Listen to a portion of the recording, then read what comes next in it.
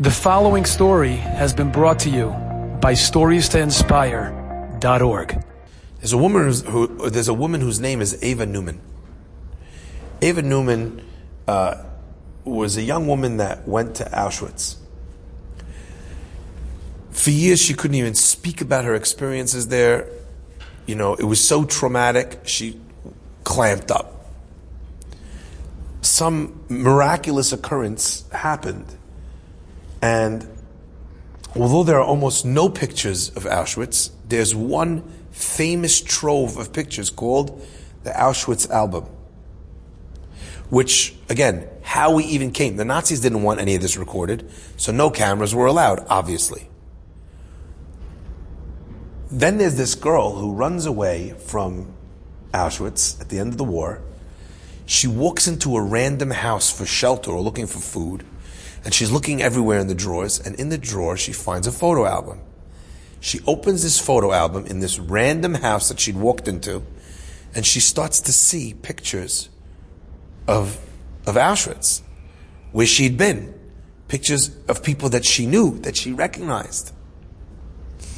She takes this album and saves it, and those pictures are the only records we have. Photographic evidence that people were tried on, right? Because she found that album, okay? This album, when it came out, landed in front of Ava Newman, who opens the album. It was a set of pictures that were taken on one day in Auschwitz.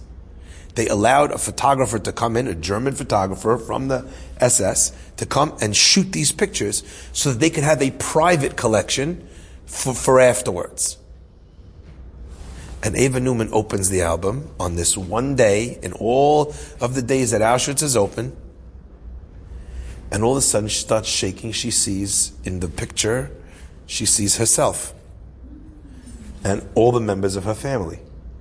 She figured out that the family members that she had lost. She knew because she saw them on the transport photos in that album. So she came with us to Poland. That album, seeing those pictures, opened her up and she started talking about everything she went through. I have my own theories why that album allowed her to speak, but that's not for now, that's for another time.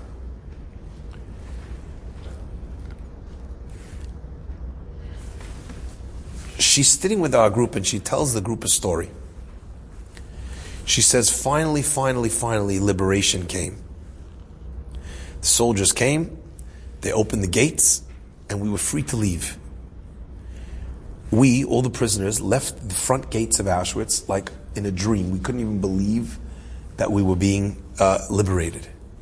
And there, sitting opposite the camp gates, was a German soldier in uniform, sitting on the side, like they'd won, they'd taken over the camp. People recognized this soldier as being one of the soldiers, one of the guards that had hurt their families. And the entire group fell on this guy with their hands, with their fists, with their feet, and they punched and they kicked and they let out all of their anguish on this guy who had killed their families. She says, and I saw them come up with their hands full of his blood. And she says, and I only felt one emotion. And we're all like guessing, was it victory? Was it revenge? Was it justice? She says, I only felt shame. That after everything that we'd been through, we had become like them.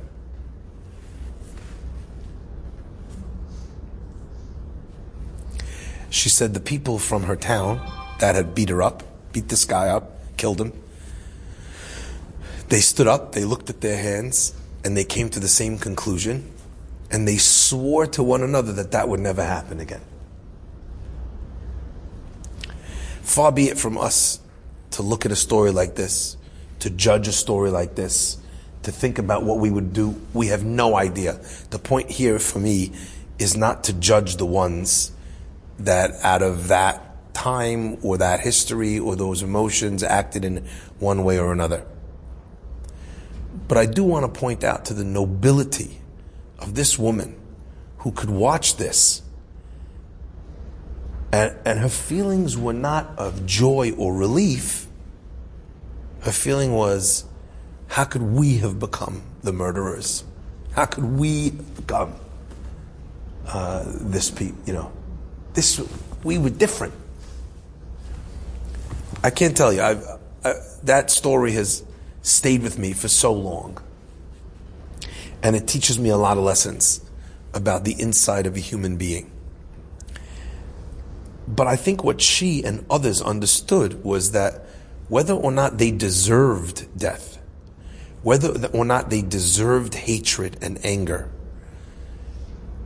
if you walk around the rest of your life with hatred towards the Nazis, thinking every morning how you want to snap their neck and kill them and kill their kids in retribution for what they did to your kids, if that's how you live, there's no way to not become an angry, bitter, violent person. And the fact that it is just and the fact that it is deserved, it doesn't help you. It doesn't help save you. It kills you. Enjoyed this story? Come again. Bring a friend.